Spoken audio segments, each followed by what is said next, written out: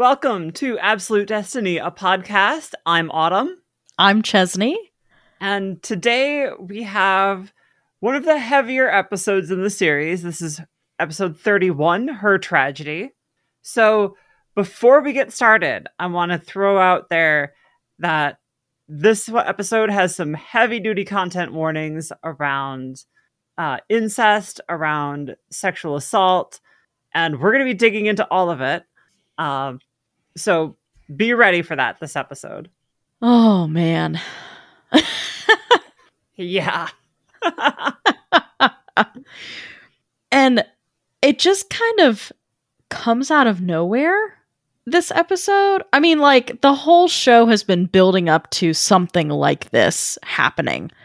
But where it happens in this episode, like, we're so focused on other characters that this happens so abruptly and is like, just brings us immediately back to why we're all here.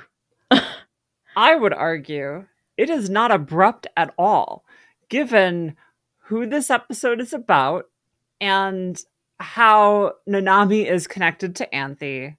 And then the parallel between Nanami and Toga and Anthy and Akio. So we're seeing these parallel stories play out. Normally, I talk about how Nanami parallels like Utena's discoveries and Utena's journey, which we kind of get a little bit of that as Nanami is actually the first one to figure out what's going on with Akio and Anthy. It's not really a spoiler to say eventually Utena will figure this out, but the fact that Nanami figures it out first is maybe something we weren't expecting. Yeah. Well, but on the other hand, Utena's so blinded by the show that Akio puts on to try and lure people into his falling prey to him, I'll say. Utena's so wrapped up in that of course she doesn't see it or find out first. And she's so trusting of both Akio and Anthy. So this makes sense as to Nanami finding out first. Well, right, because like she's having her world shattered and then immediately finds out about what's actually going on with the chairman and the Rose Bride. Yes. God, poor Nanami. Poor everybody in this episode, except Akio, who can, fuck off forever. So, in case you forgot how we got to Atori Academy, we start with the fairy tale opening again. And this one gets deployed, I would say, partly to lull us into that, like, fairy tale romance mindset again. Mm-hmm. And once we're in that fairy tale romance mindset, we tend to excuse some of the red flags as being like charming romantic things, because for a lot of years in fiction, we romanticized things that really shouldn't be romanticized. They might seem fun as a fantasy, but like this show does a good job of taking that fantasy at face value, problems and all. And so we start with the fairy tale opening again, just so the show can show us that this isn't a fairy tale. Yeah. Yeah, absolutely it does. Just on a baseline, the treatment, I mean, this episode does such a good job of showing you one thing and then the antithesis of it by the end of the episode. Oh, yeah. And like the way in which in this episode, Nanami gets what she theoretically should want. Right? Like finding out that the person she loves isn't a blood relative.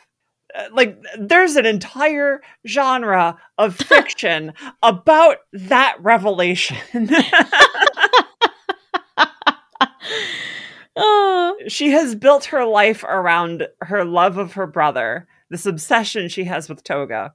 And now she finds out even the taboo against it doesn't apply anymore, which that's not really how that works. Like, I get like the whole blood relation thing, but like when you're raised together, it's you're still siblings, you know? Right. But like she finds this out and it shatters her. Rather than being like, oh, well, now I'm off the hook, she is completely shattered by this revelation. And then, because this show cannot pull its punches, she takes another hit in finding out what's going on with Akio and Anthy. Like, she, in this episode, gets to see the logical conclusion of what she has been fantasizing about with Toga. Kind of. But yes. What do you mean, kind of? Well, what haunts me about the last scene is how true to a sexual assault that looks and is, because of the way that Anthy looks. She has like this glassed over stare of just like staring off into the distance, that like glazed eyes, 100-yard stare where she is not present in the moment at all.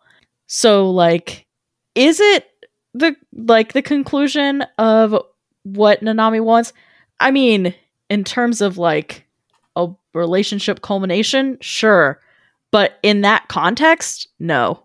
I would contend that Nanami is seeing the logical conclusion of what she's been fantasizing about because she hasn't realized what that actually means. Oh, yeah. No, 100%. She's still coming from a like childlike innocence portion of it. And that's why she is having such a hard time with wrangling her feelings about this whole situation. Because in her mind, well, this is just how brothers and sisters are supposed to be. And not, she just can't get past the like, this is how brothers and sisters are supposed to be, and cannot get to the, well, sure, we're not blood related, but we were raised together. He's my adoptive brother, so we're still brother and sister. Or the other like fiction tangent of that, which is, oh, he's not my brother anymore. He's not my blood relative. So yay, according to that genre. Yeah, like he has been the core of her world this entire time, and that has been shaken. But like this gets at something I've said in prior episodes, that like she has this obsession with Toga, and yes, it is childlike because she doesn't understand sexual relationships yet. Like she doesn't understand what it means to add that to a sibling relationship. Or any relationship, I don't think. Right. And so she is substituting the intimacy that she has with her brother for the intimacy she believes that couples have together, not recognizing that those are categorically different kinds of relationships. Mm-hmm. And so, like I said, like this episode, she now sees what it is she's been asking for and realizes, oh, that's definitely not what I want. Yeah. That's bad. She saw Do that not shit. Want. She saw that shit and got the fuck out of there. Which I don't blame her at all. How traumatizing for, her and Anthy. Yeah, and her reaction to it in the next episode is not great. Oh. But we're just dealing with this episode. And so this episode opens, like I said, with the fairy tale opening. And then we get a scene of Nanami standing by this like animated picture, like a memory sort of thing of the like stick and hoop game.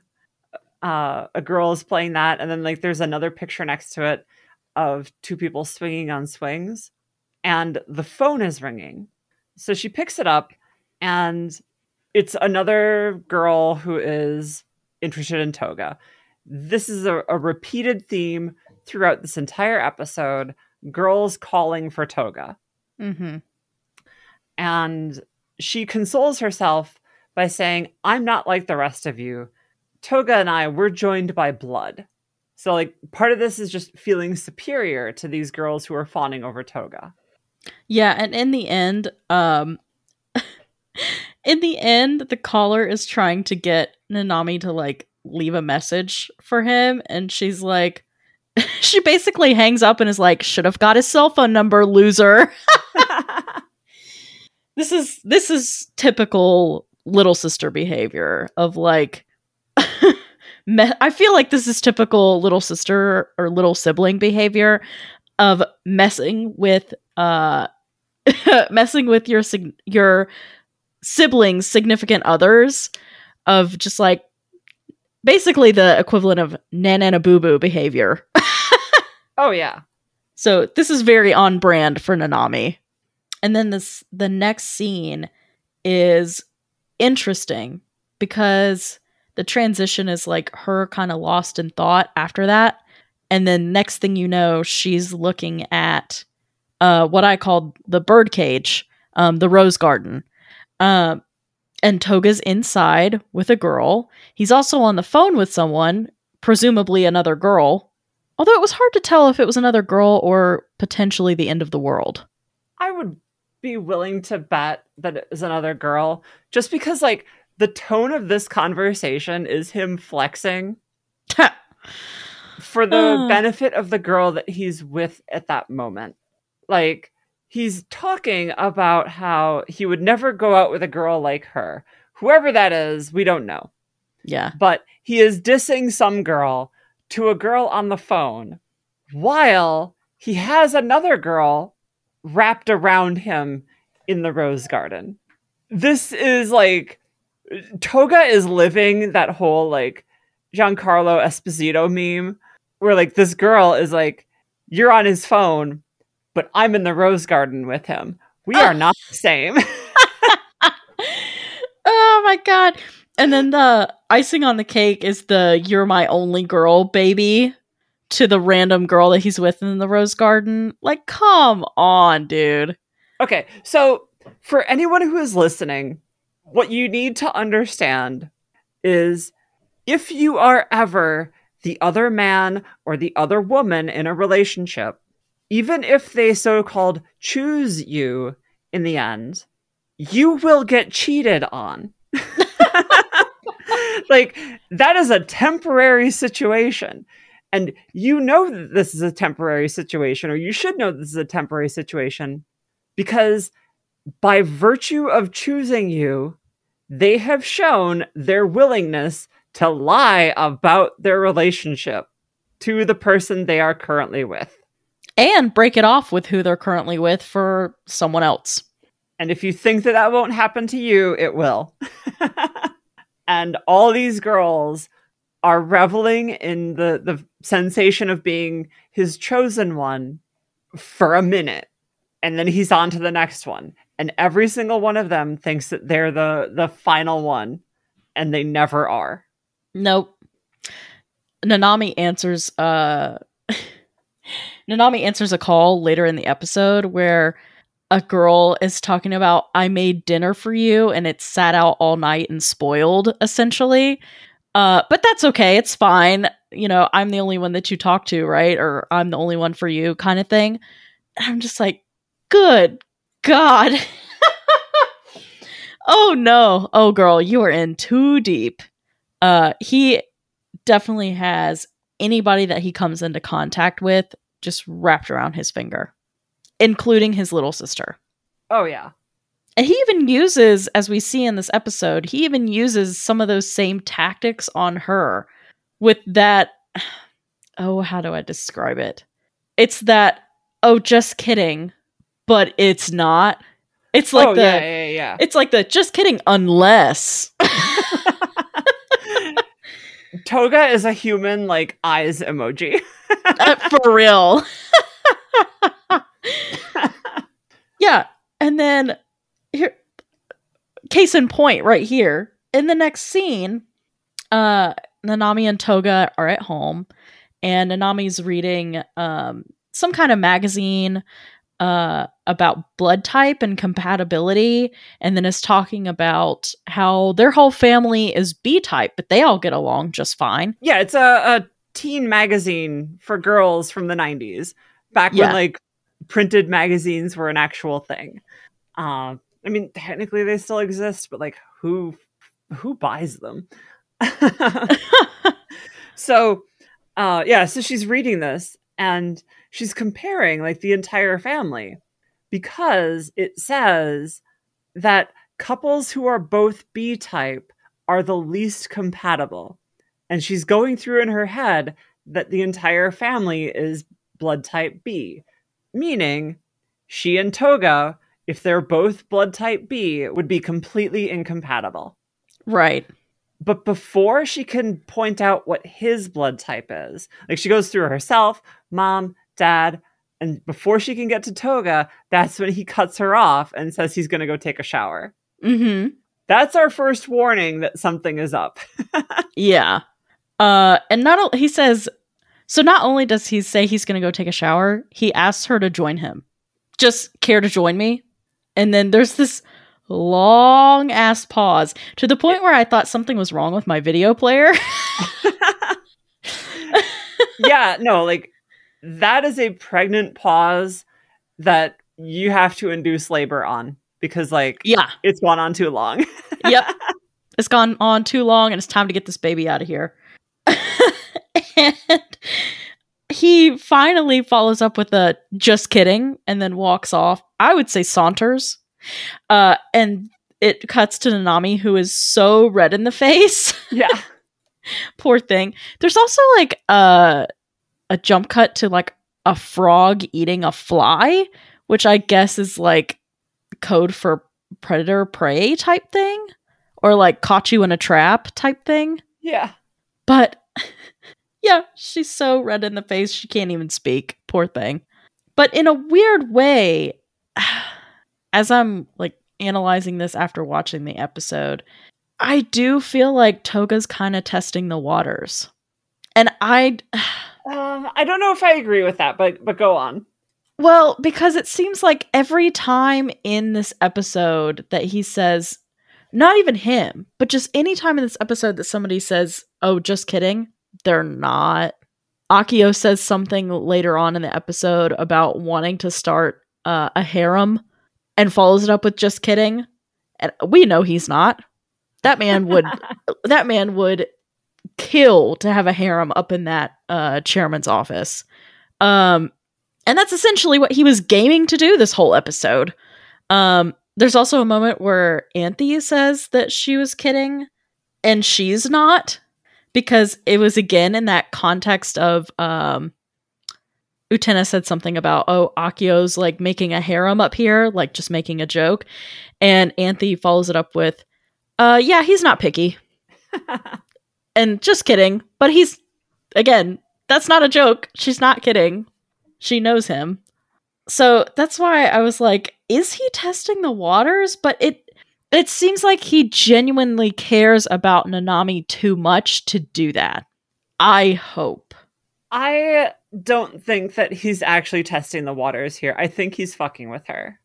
Okay. And I say this based on some knowledge that I have from like next episode also. Like I don't think it's quite as gross as you might be afraid of. Thank God. I think he's mocking her attachment to him. Like just as cruel, just in a different way. Yeah, that is cruel. I mean, especially because he does a lot of this stuff, like his womanizing, essentially, right in front of Nanami, or just in plain view of her. You know, he doesn't try to keep it a secret from her, I don't think.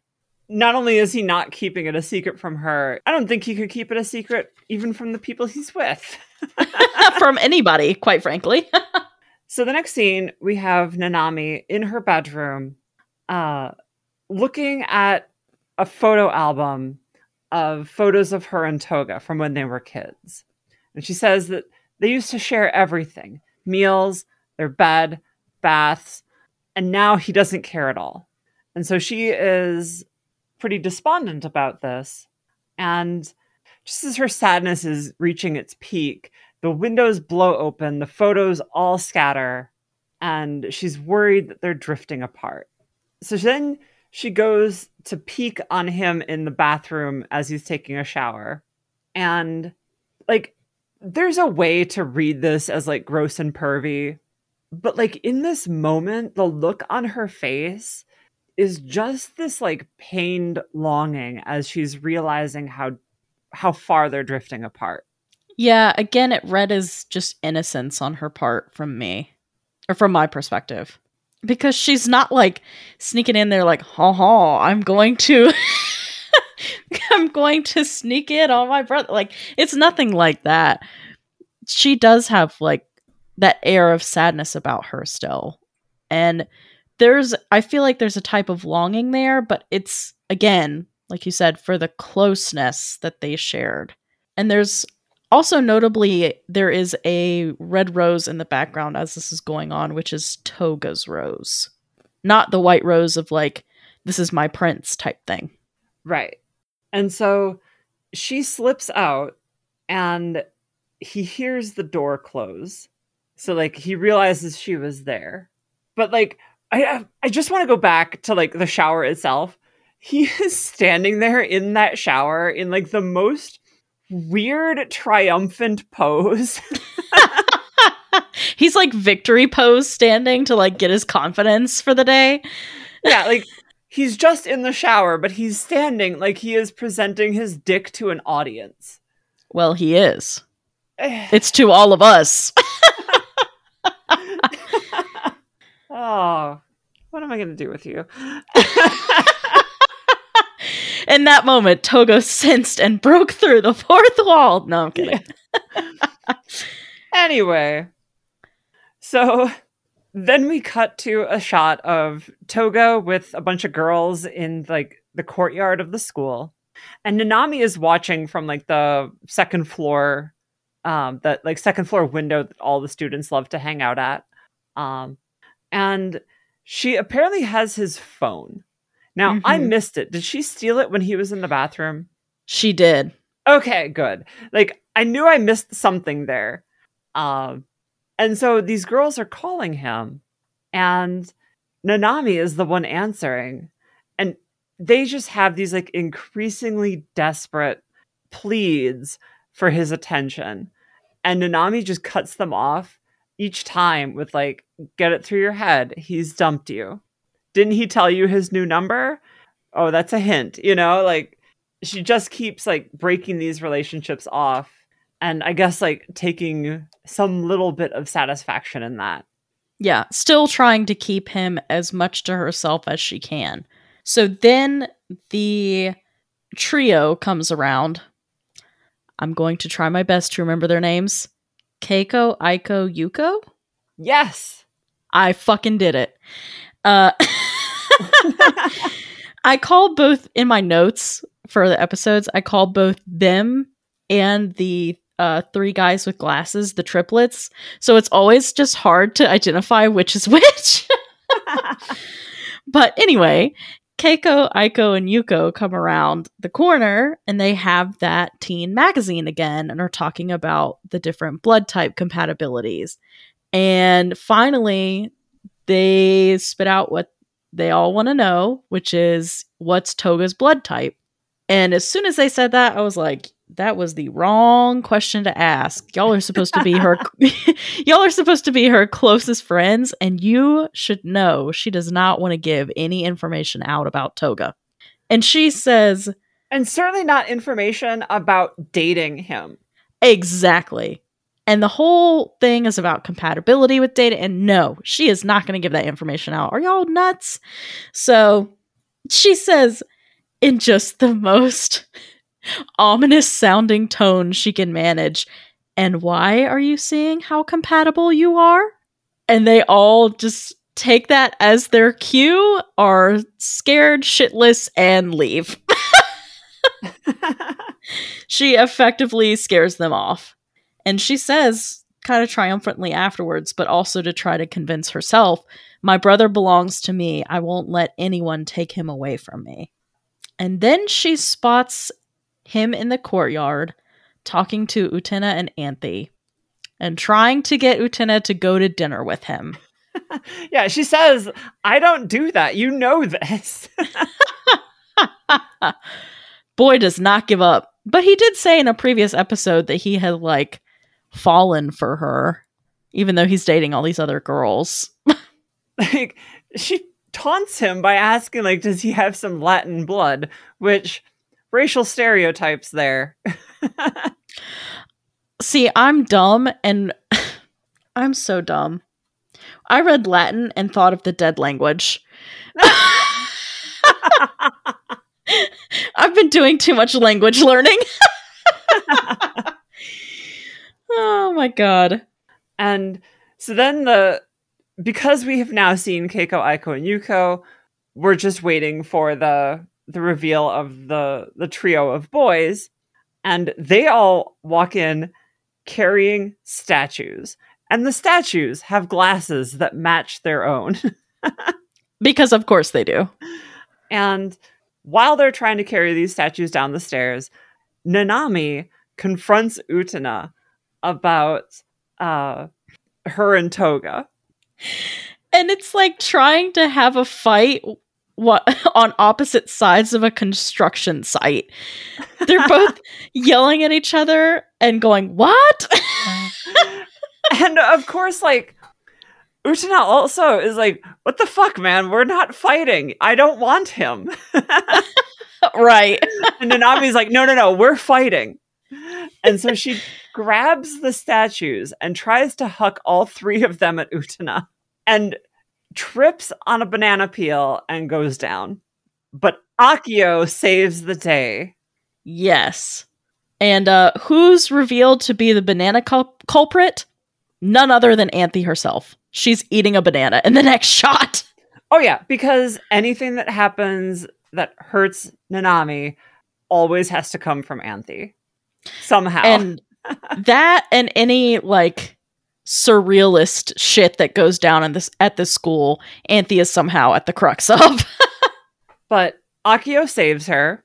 And of course, what does Akio do? His signature move of bandaging her foot. Yep. This man has a foot fetish. Seriously, this guy has one move and he does it on every girl. Every single one! Ugh. Now I'm just waiting to, like, see the backstory between him and Anthe and find out, like, when did her foot get injured? Right. Come on. You have to give us this show. You have to do this. Give us Anthe's injured ankle. Oh, but anyway, he asks Utena to put away the first aid kit, and the shot pulls back and it reveals that we're in the chairman's quarters. And she goes to pick up the first aid kit, and her hand brushes against his. And there is this long, romantic pause. Utena's blushing. Nanami's getting grumpy because she sees the two of them making eyes. And eventually she snaps out of it and goes to put it away. Yeah, Nanami has to cough to shake her out of it. Yeah. And Utena's like, oh, sorry, I spaced out there for a second. And then what does Anthe do to help, support Nanami while she's injured? Of course, she makes her signature shaved ice for everybody, because otherwise she would have blown up the entire, kitchen. And then feeds it to her big brother like he's a baby. Yeah. Yeah. You know what I just realized? Choo-Choo was nowhere to be seen anywhere in this episode. That is correct. Holy shit. As soon as you said the comment about the baby, I'm like, where the fuck was Choo-Choo?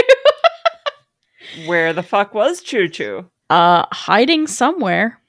Or have we ever seen Choo-Choo and Nanami in the same room? No, I'm fucking with you. Yes, we have, all the way back in, like, episode 3. Maybe it was episode 4. So then we have a conversation between Utena and Nanami out by the fountain where Utena was talking to Juri, like those past episodes. This is like where Juri dueled with Ruka, like that fountain with the statue nearby. The statue that just seems to constantly be changing. Mm-hmm. Before we dive into the analysis of like the scene itself, I'm just going to briefly run down like what all those statues were. So the first one is Castor and Pollux. Oh. So the twins from the Gemini constellation. We have discussed Castor and Pollux before on the show, back when Akio was making his like Gemini comparison to Utena and Anthe. The next one is either Orpheus or Apollo. Now, both of them are commonly depicted with lyres, which is that instrument. I don't have like the art history chops to be able to distinguish what signifies a statue of Apollo versus a statue of Orpheus. So I think what usually distinguishes them is the degree to which they're clothed, which is, in this case, the level of nudity here. I'm assuming this is Apollo rather than Orpheus. But I could be wrong. I am open to being told I'm wrong. Now go ahead and say that. So if you, dear listener, know which it was, feel free to write in and let us know, because it'd be cool to solve that little mystery. So the next one is not Zeus, which is usually what like most people would assume it would be because of like the amount to which Zeus rapes people in mythology. This one is actually the rape of Proserpina, which is Pluto. This is like the equivalent. This is like the equivalent story of Hades and Persephone in Roman mythology. This is Pluto and Proserpina. It's a kind of a parallel myth. It's not the same as Persephone, but it's kind of a parallel. And then the final one is the musicians of Bremen. They're intelligent or whatever, but these animals decide that they're going to go to Bremen to become musicians. But they get waylaid in a house and have to chase off some robbers. It's a goofy story. I don't have like all the details on this one. I think there's like a clear parallel here with Nanami in terms of like the animal thing that keeps coming up. Yeah, I wondered about that. The rape of Proserpina one is pretty on the nose. Yeah. Foreshadowing. Yeah, and like the Gemini one calls back to Utena and Anthe, but I think also Nanami and Utena, and also Nanami and Anthe. There's a lot of pairs in this one, but crucially, like I don't think this is necessarily making the parallel of Nanami and Toga or Anthe and Akio. Even though like those are the sibling pairs that we're dealing with in this episode, they're not the ones that the show has set up as being the twins. Because like that would just be Mickey and Kozue. Right. Those are the actual twin siblings in this series. Like this is definitely a much more metaphorical piece. Yeah.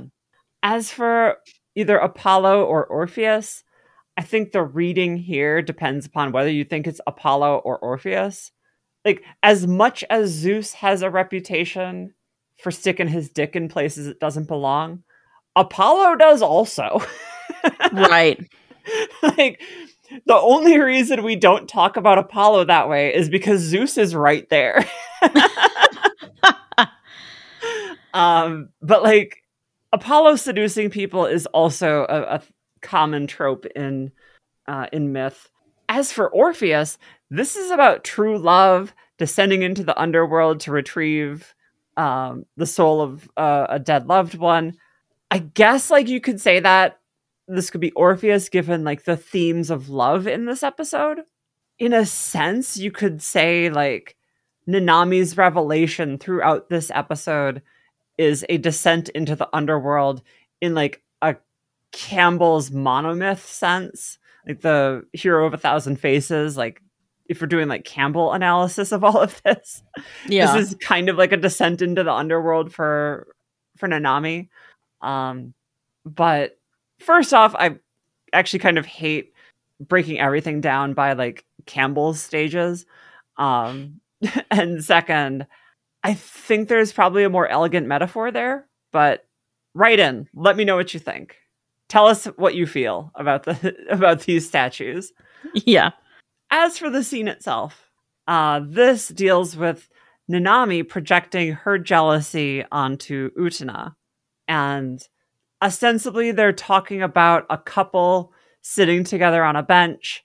But Nanami clarifies and says that she's actually talking about Utena and Akio and how obvious they're being and all of that.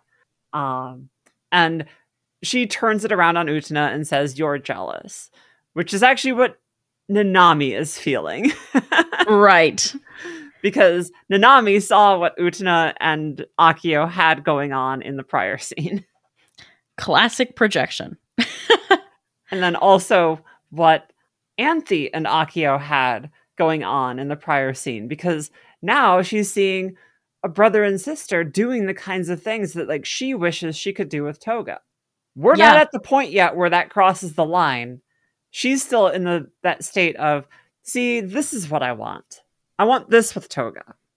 Yeah, the innocence of like feeding someone shaved ice like they're a baby. Yeah. Yeah, and she even goes so far as to say, a wonderful brother like that is wasted on Anthy. And Utena's like, someone that's not wasted on anything. What are you talking about? Yeah, like the mindset of that, like what that says about Nanami's core beliefs here, that she could even feel or say that out loud. It's just mind-boggling to me. Yeah, and do it confidently, smugly even. And Utena points this out. She's like, no, Nanami, you're the only person who thinks this way. Yeah. So then Nanami immediately cuts Utena down with the, well, you're in love with the chairman, aren't you? And of course, Utena immediately like blushes a little and is like, what are you talking about? That's ridiculous type thing. But Nanami just smiles to herself and is like, I'm right. So Nanami, still grumpy, is sitting in class trying to read, and Keiko, Aiko, and Yuko again come up to her to ask about the blood types of the Kiryu family. And she goes down the list. She's like, I'm B. My mom is B. My dad is B. And then they're like, well, what about Toga? She says, like a typical perfectionist, he's A. And Nanami is too wrapped up in her book to notice this. But the trio all do the math on like a B and a B can't give birth to an A. It just doesn't work that way. Right. So this is our Simpsons moment of, if you look closely, you can see the moment her heart rips in half. Yeah. And she says, have you ever seen two siblings as smart, popular, and beautiful as we are? Even if we don't share the same blood. And as soon as those words leave her mouth, her face falls, and the realization hits her. She is not a blood relative of Toga. And this sends her into a frenzy of sorts. She immediately runs home and goes through all the pictures that she has of her and Toga together and cannot find a single one of him from when he was a baby, and just despairs because for her, that's the confirmation that she needs other than the blood type. There's no baby picture. He has a different blood type. It clicks for her. They're not related. And like, as it's hitting her, the scene matches her mood. It's a storm. And like the moment she realizes they're not really brother and sister, there's this clap of thunder. And Also, I just want to say, like, Nanami's mindset on this of like only blood relatives being quote unquote real is a really problematic attitude to hold toward this. Yeah. They're definitely real siblings. Right. Like, they were raised together. Yeah, like he is her real brother. The reality of it is not determined by blood. But there's a piece of this for Nanami that is so crucial to her identity that it's just breaking at this moment. I think a part of it for Nanami is, honestly, it's a little icky, but I think a big part of it for her for this long is that she felt that her and Toga had the, quote, purest, end quote, relationship because they were blood related. Like, nothing can break that tie kind of thing. So when that is gone, I almost wonder if for her the despair is also, I'm no better than anyone else now. Oh, absolutely. Absolutely, that's a part of it. Yeah. Yeah, so like we cut to commercial, we come back. Again, the phone is ringing. It's nighttime. And it's she's raining. she's still answering that phone, y'all. But this time she doesn't talk back. She just hangs up. Yeah. Yeah. Yeah, she answers it like a zombie. She's just out of it. And like she's full on depressed in her pajamas, staring at the ceiling. This is like that shot out of the beginning of Apocalypse Now. Like she is in full despair mode, staring at the fan on the ceiling, or in her case, staring at the chandelier. Because she doesn't know what to do with herself if she's not Toga's sister. Yeah. And she's also, as she's thinking about this, she's physically working herself up to the point where there's a knock at the door. It's Toga. And when he comes in, he's like, what's wrong? What are you doing? And she's like contorted herself into like this knot on the bed. And she just passes off like, oh, I just can't sleep, you know? And so he asks for his phone back. Yeah. Because he hasn't seen it. And she just slides it further under her pillow. And he gets close, ostensibly to check for a fever. And she blushes. The spinning red rose appears on the screen because he's getting so close to her. And he's like, oh, no fever. And then he says, how about a goodnight kiss? And again, the rose is spinning. She's blushing. And in a callback to that earlier scene, we get the ribbit of the frog again. And the just kidding. Just kidding. So, interestingly enough, after this, the next scene is Mickey and Juri talking to Utena in like the outdoor courtyard that has a bunch of tables and stuff where they all eat. And Mickey and Juri both say that the last 2 nights, Nanami has come over and asked to stay the night over there. And they're like, something must be horribly wrong because she would never want to be away from Toga. Something's happened. And Utena is just like really distracted in this scene, trying to process what's going on. And she's blankly repeating these words like, happened. And then eventually she repeats the words, ran away 3 times in a row. And the two of them are like, are you even listening? It's also really sweet that they're genuinely worried about like her as a person, that they care about her this much. I thought that was really sweet. Now we've heard about Nanami hitting up Mickey and Juri for a place to stay. Then we get to see her do it with Suwabuki. She tells him that she doesn't want to go home and asks if she can stay with him. And he very excitedly agrees. But once again, Akio to the, and the biggest air quotes ever here, rescue. He informs her that Rule 34 of Otori Academy is that students in the middle school absolutely cannot sleep anywhere except in their assigned living spaces. Which, like, why is that a rule? I guess to discourage, like, people from staying. That whole thing that, like, some colleges have of, like, trying to, you know, dissuade folks from having people of the opposite sex stay over at night in their rooms. I guess that's kind of what they're trying to get at. For a middle school, that's an appropriate rule. Yeah, but yeah, I guess so. It just seems a little unnecessarily strict. Like, you're telling me we can't even have sleepovers? You're telling me if I have a problem with my room, I can't, like, just go stay with a friend? I'm being nitpicky about this, but I don't care. Yeah. I hate Akio. So Akio brings her up to the residence, and the first thing that Nanami does is apologize for being selfish and, like, running away from her house. Like, girl, why are you apologizing to Akio about this? Right.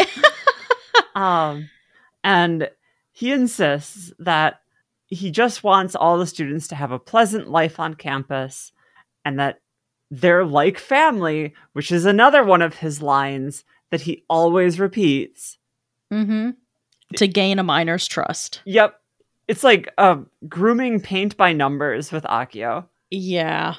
Just disgusting. Bandage their ankle, tell them they're like family, invite them over. Yep. And he says, if you need anything, ask. And in this scene, there's a purple rose spinning. Uh-huh. Yep. So tell me what you thought of that.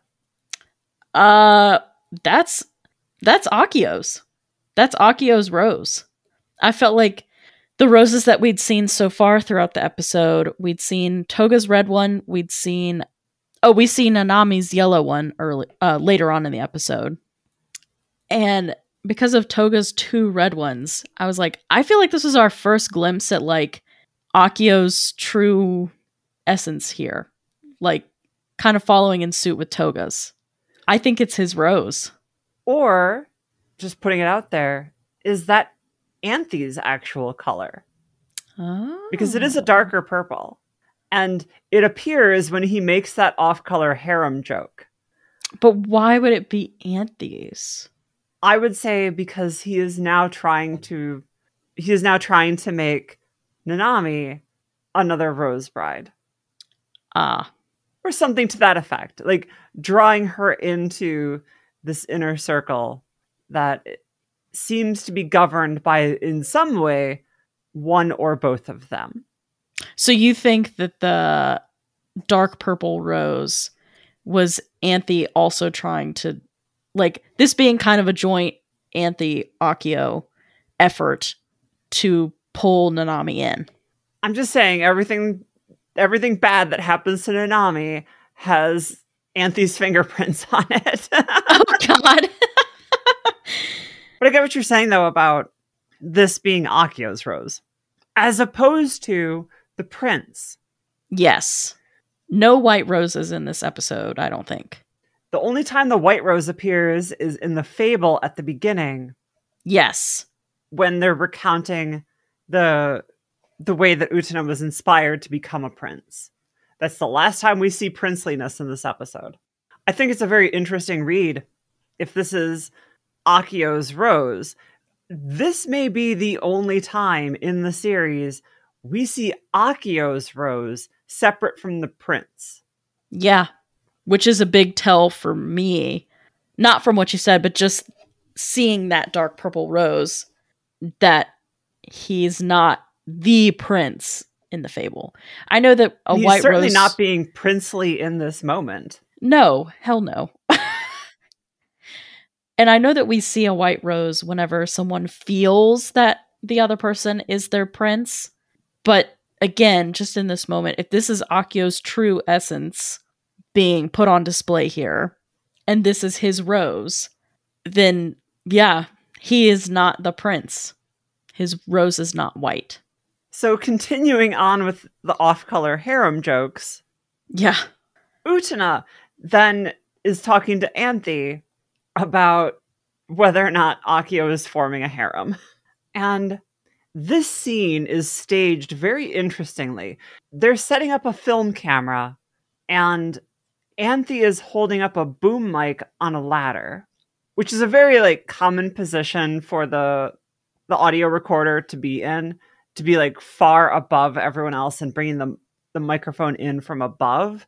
So that way it's out of the frame of the camera. What they're recording is the shadow play that the Shadow Girls are about to put on. Which the implications that has, by the way, astronomical. Pun intended. Like... Well, before we get to the Shadow Girls, though, I do want to say this little exchange between Utena and Anthe packs a lot into just a few lines. Yeah. Anthe says that he doesn't discriminate when it comes to girls. And this cuts deep with Utena. She has a flashback to her and Akio. And she's like, no kidding? And just like Toga, Anthe's like, kidding. We know she's not kidding. Yeah. We know for a fact she's not. And the fact that like this cut so deep for Utena is plainly visible on her face. And she starts nervous talking, which we only see from Utena a couple times in this entire series, but she is just nervous rambling here. But she's making perfect sense with what she's saying. Yeah. She says, of course he's not like that. He's got Kane to think about. And he's also your big brother. And she claims that she sounds like she's crazy. And Anthe jokingly agrees with her. But here's Utena falling for Akio, justifying, disbelieving that he has feelings for Nanami by reminding herself that Akio is with Kanae. Yeah. And therefore couldn't possibly be cheating on Utena with Nanami. God. Once again, that looming message of, if he cheats on you, if he cheats on someone else, he'll cheat on you too. Yes. If you're the other woman, you will be left behind like everyone else before you. But then we get the Shadow Girls. And this one, the shadow play plays out on the blinds in the residence. Yeah, normally it happens where like the UFO crashes into a tower, or it happens at a specific window. Like we had the shadow plays at Utena's locker for a long time, or around that area. This is the first one up in the chairman's area. Yeah, and they're seemingly recording it. Right. Again, the implications that has, phenomenal. So it starts out with the monkey bot back again, our favorite Shadow Girls trope. The monkey bot is chasing the other Shadow Girl because it's hunting monkeys. And this one is all about cuckoo birds and the way in which they lay their eggs in other birds' nests, which is actually like the origin of cuckolding. Yep. Like that term. And so one of the Shadow Girls shows up like a professor and says, this is called parasitism. Which there's some really troublesome implications there with regards to like the way that this is actually about like, I guess like adoption. Like if they're not blood related, that's the other alternative, right? Right. Or is it, or did they steal a kid? Like, or is like the dad cheating on the mom, you know, or right. The mom cheating on the dad? I don't know which is worse, cheating or child kidnapping. Yeah. So I think the implication here from this shadow play is that Toga's mom cheated on his dad, and that's why his blood type is A. So like Nanami and Toga have the same mom, but different dads. Mm. Like I think that's the implication of like the cuckolding reference. Because that's pretty on the nose. Yeah. So like maybe they're step siblings and Nanami just Or- isn't considering that possibility. Or, I mean, it could even be that, I mean, I guess the cuckolding metaphor is right there, so it's probably what it is.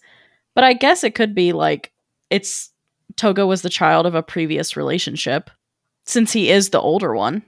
Oh, for sure. Yeah, like that's a possibility also. And since Nanami is younger, she wouldn't know that they're a blended family. Right. But like for nobody to ever tell her, I guess she's kind of young still, but I don't know. Things weren't always done with like some level of transparency in history. So, you know, perhaps when this was made, it was just not at the forefront of people's minds to like sit their child down and be like, this is your new brother. And like have that conversation. But I don't know. Nevertheless, I take issue with calling it parasitism. Yes. Not because like that isn't what it's called in the wild, but because like this is definitely a metaphor for the Kiryu family. Yeah. And to imply that like stepkids or half siblings or whatnot are parasites is a bit much. Yikes. Big yikes territory. Yes. So Nanami emerges from hanging out with Akio, and Nanami, Utena, and Anthy all junkenpo for the bed. Like that's the Japanese term for rock, paper, scissors or Rochambeau. And then Toga arrives, and Nanami tells him to go home. And Toga pleads with her. He's like, there's no reason for you to start living in a dorm. Which I guess confirms, like this entire episode confirms, yeah, no, they just have like a fucking mansion off campus. Yeah. That's where they've been this whole time. It's a proper mansion. It's a house. They don't just have like the bougiest dorm on campus. They have a house. Right. And he says, you're the only sister I've got. We should help each other, shouldn't we? And Nanami says, but we're not siblings. We're not related. When she says this, Toga reacts with shock. But for him, this is shock at her knowing it, not that he didn't know it. Because he says, how did you find out? But in this moment where everyone's reacting, Toga reacts with shock. Utena reacts with shock. Anthy, no reaction. Yep. Which implies that she already knew. Or she doesn't care. I am leaning toward the first one. Yeah, me too. Now, we don't get Akio in that set of reaction shots. By the time we cut to him, that moment of shock is over. So his lack of reaction seems a little more plausible, like a little less like noteworthy. But Nanami just starts spilling her heart here. She says, I can't ignore how I feel. I love you. Just go. Which is quite the statement. Like, I feel like the more normal, quote unquote, normal reaction here would be like, you've lied to me all this time. I hate you. I don't want to see you anymore. Go away. Go home. But instead, it's, I love you and I can't be around you right now. Go home. Yeah. And finally, like, all of this emotion that has been building this episode comes to a head. And she has to confront Toga face to face with both of them knowing the truth. And both of them knowing that each other knows. And they have an audience. Like, that sucks. Yeah. Yeah. Like, normally this would be a conversation for just the two of them to have because of how private it is. But they seem perfectly fine to have it in front of the chairman of the school, the Rose Bride, and Utena. So the next scene is the bedroom scene that we've come to know and expect with this arc of episodes, where we would normally get Anthy and Utena in the bed facing each other, having their nightly pillow talk. But instead, Nanami won the rock, paper, scissors game earlier. So it's Nanami and Utena in the bed. And Utena's trying to do her normal nighttime routine of like having a chat about the day's events with who she's in bed with. And Nanami is having none of it.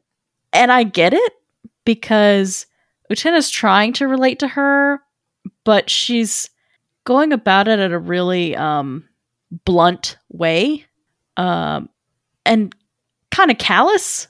She doesn't mean to be, but it comes off that way because she tells her, just cheer up. Yeah. And also, I want to point out, like, that whole, like, yellow and purple thing going on. Nanami is in Anthe's spot. So when the status quo changes in the bedroom, Anthe is replaced by Nanami specifically. Like, that link is preserved in terms of who sleeps in that second bed. Yeah. And as we pan down to see the two of them, it's back to showing the Gemini constellation. Yep. So then we have the duel in this episode, and Nanami faces off with Utena, and Utena wins, and nothing of significance happens for the rest of the episode. Yep, that's it. Have a good night, everybody. God, I wish that was the truth. Anyway. Yeah. So Nanami takes off. She leaves the bedroom because Utena's annoying her. And so she goes up to see Akio. And she's walking into the planetarium. And she sees Akio sit up on the couch. Anyone who has ever had sex on a couch knows the position he is in. Nanami, of course, does not recognize it. She just sees the movement and is startled and says, "Oh, you scared me." And then she sees Anthe's rose bride dress, of all things, fall off the couch and reveal Anthe.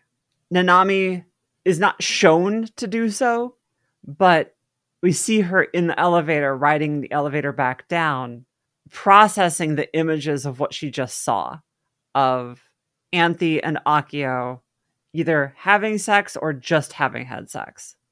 And she is understandably very traumatized. For me, like, the one image that stands out in all of this is that either Anthe puts on the Rose Bride dress for this, or Akio has her put on the Rose Bride dress for this. Yeah. Just adds a whole other layer of bad. Yeah, like, who is this Rose Bride act for? And so, like I said at the beginning of this episode, this, to me at least, is Nanami seeing what the end of the road is for her and Toga, if this is what she's looking for. Like, if this is the kind of relationship she's looking for with Toga, she's seeing it now and realizes how wrong that is. I can't get over the image of Anthe just eyes glazed over, because she, to me, I just keep getting the read over and over. Like, she looks like a corpse laying there to me. So lifeless.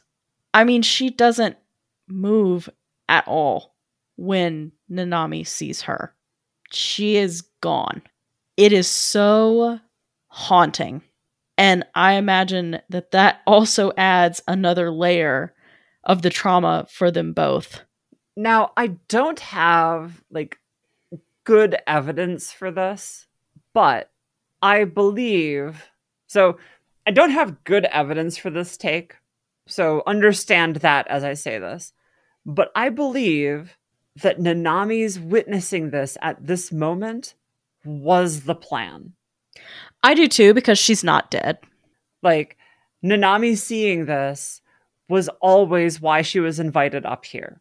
It is why she was given Anthe's bed, and having someone bear witness to this, having Nanami specifically, because of her relationship with Toga, bear witness to this.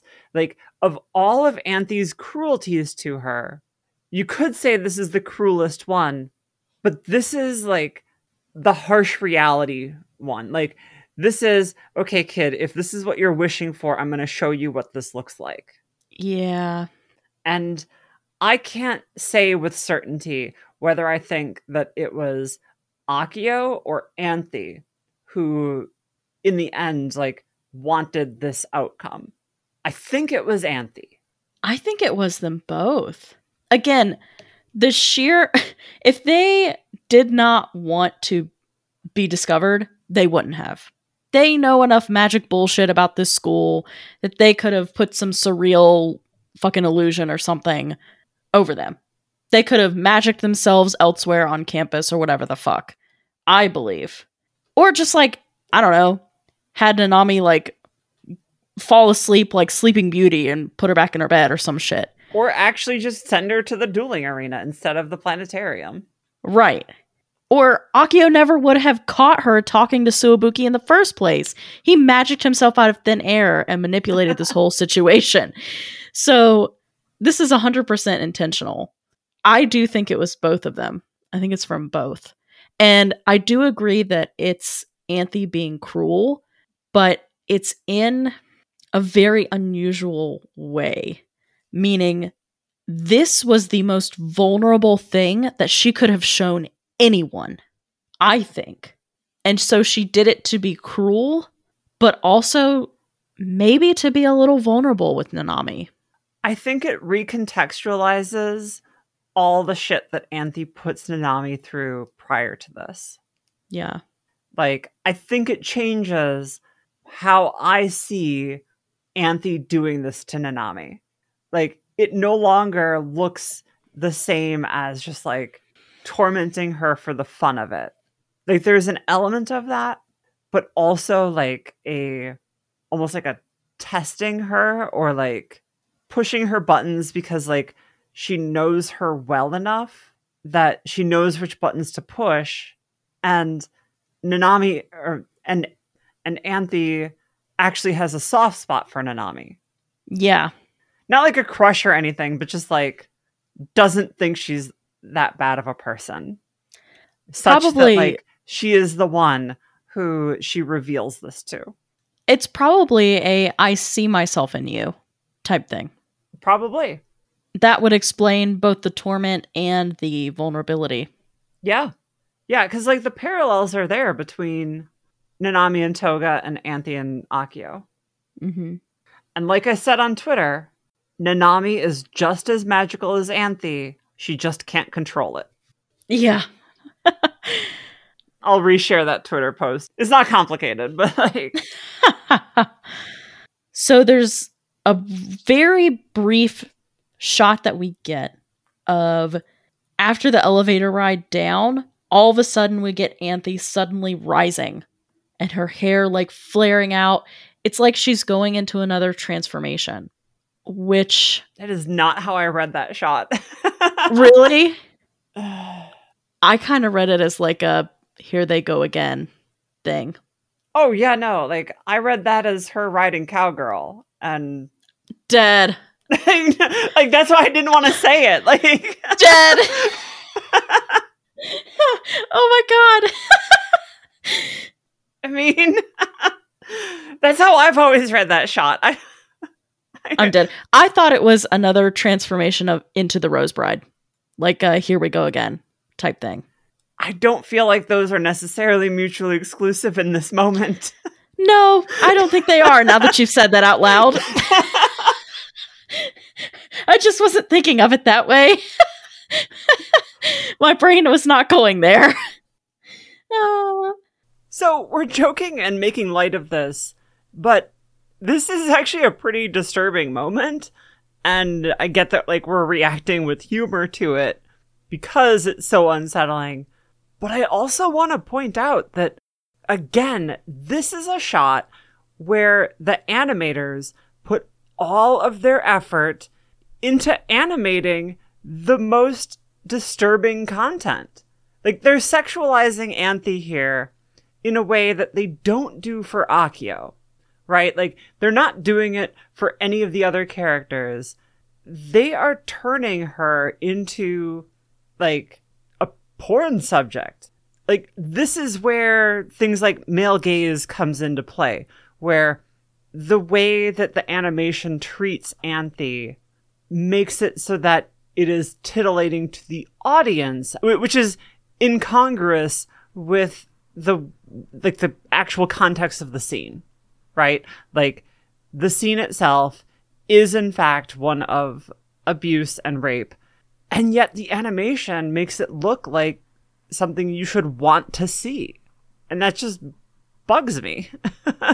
So yeah, I make light of it just to cope. So what are your predictions for next time? So once again, in our episode preview, we get Anthe revealing more and more about her own feelings of people tend to trust those that they fall in love with, essentially, even if it's to their detriment, even if they end up getting used or hurt. The episode title is The Romance of the Dancing Girls. What I would love to see is more about Anthe and Utena's relationship. Do I think we'll get that? No.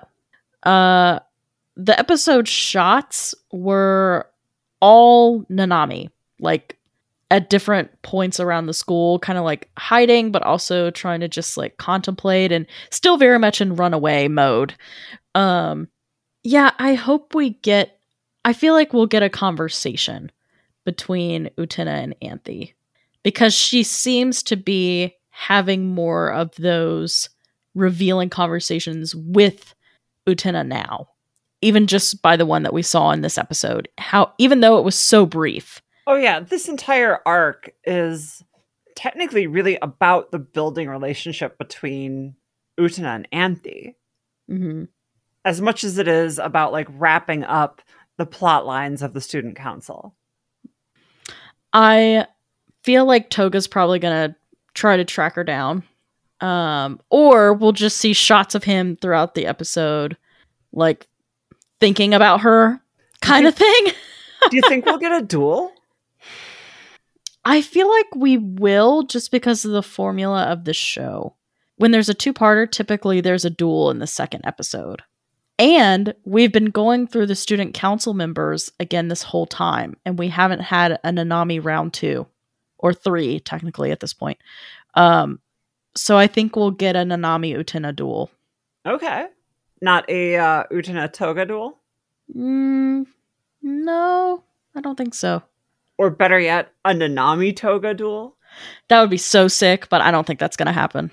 See, this is the thing. Like, they don't let Utena lose enough times to really set up like the good juicy duels. Yeah. I would love to see a Nanami and Toga duel.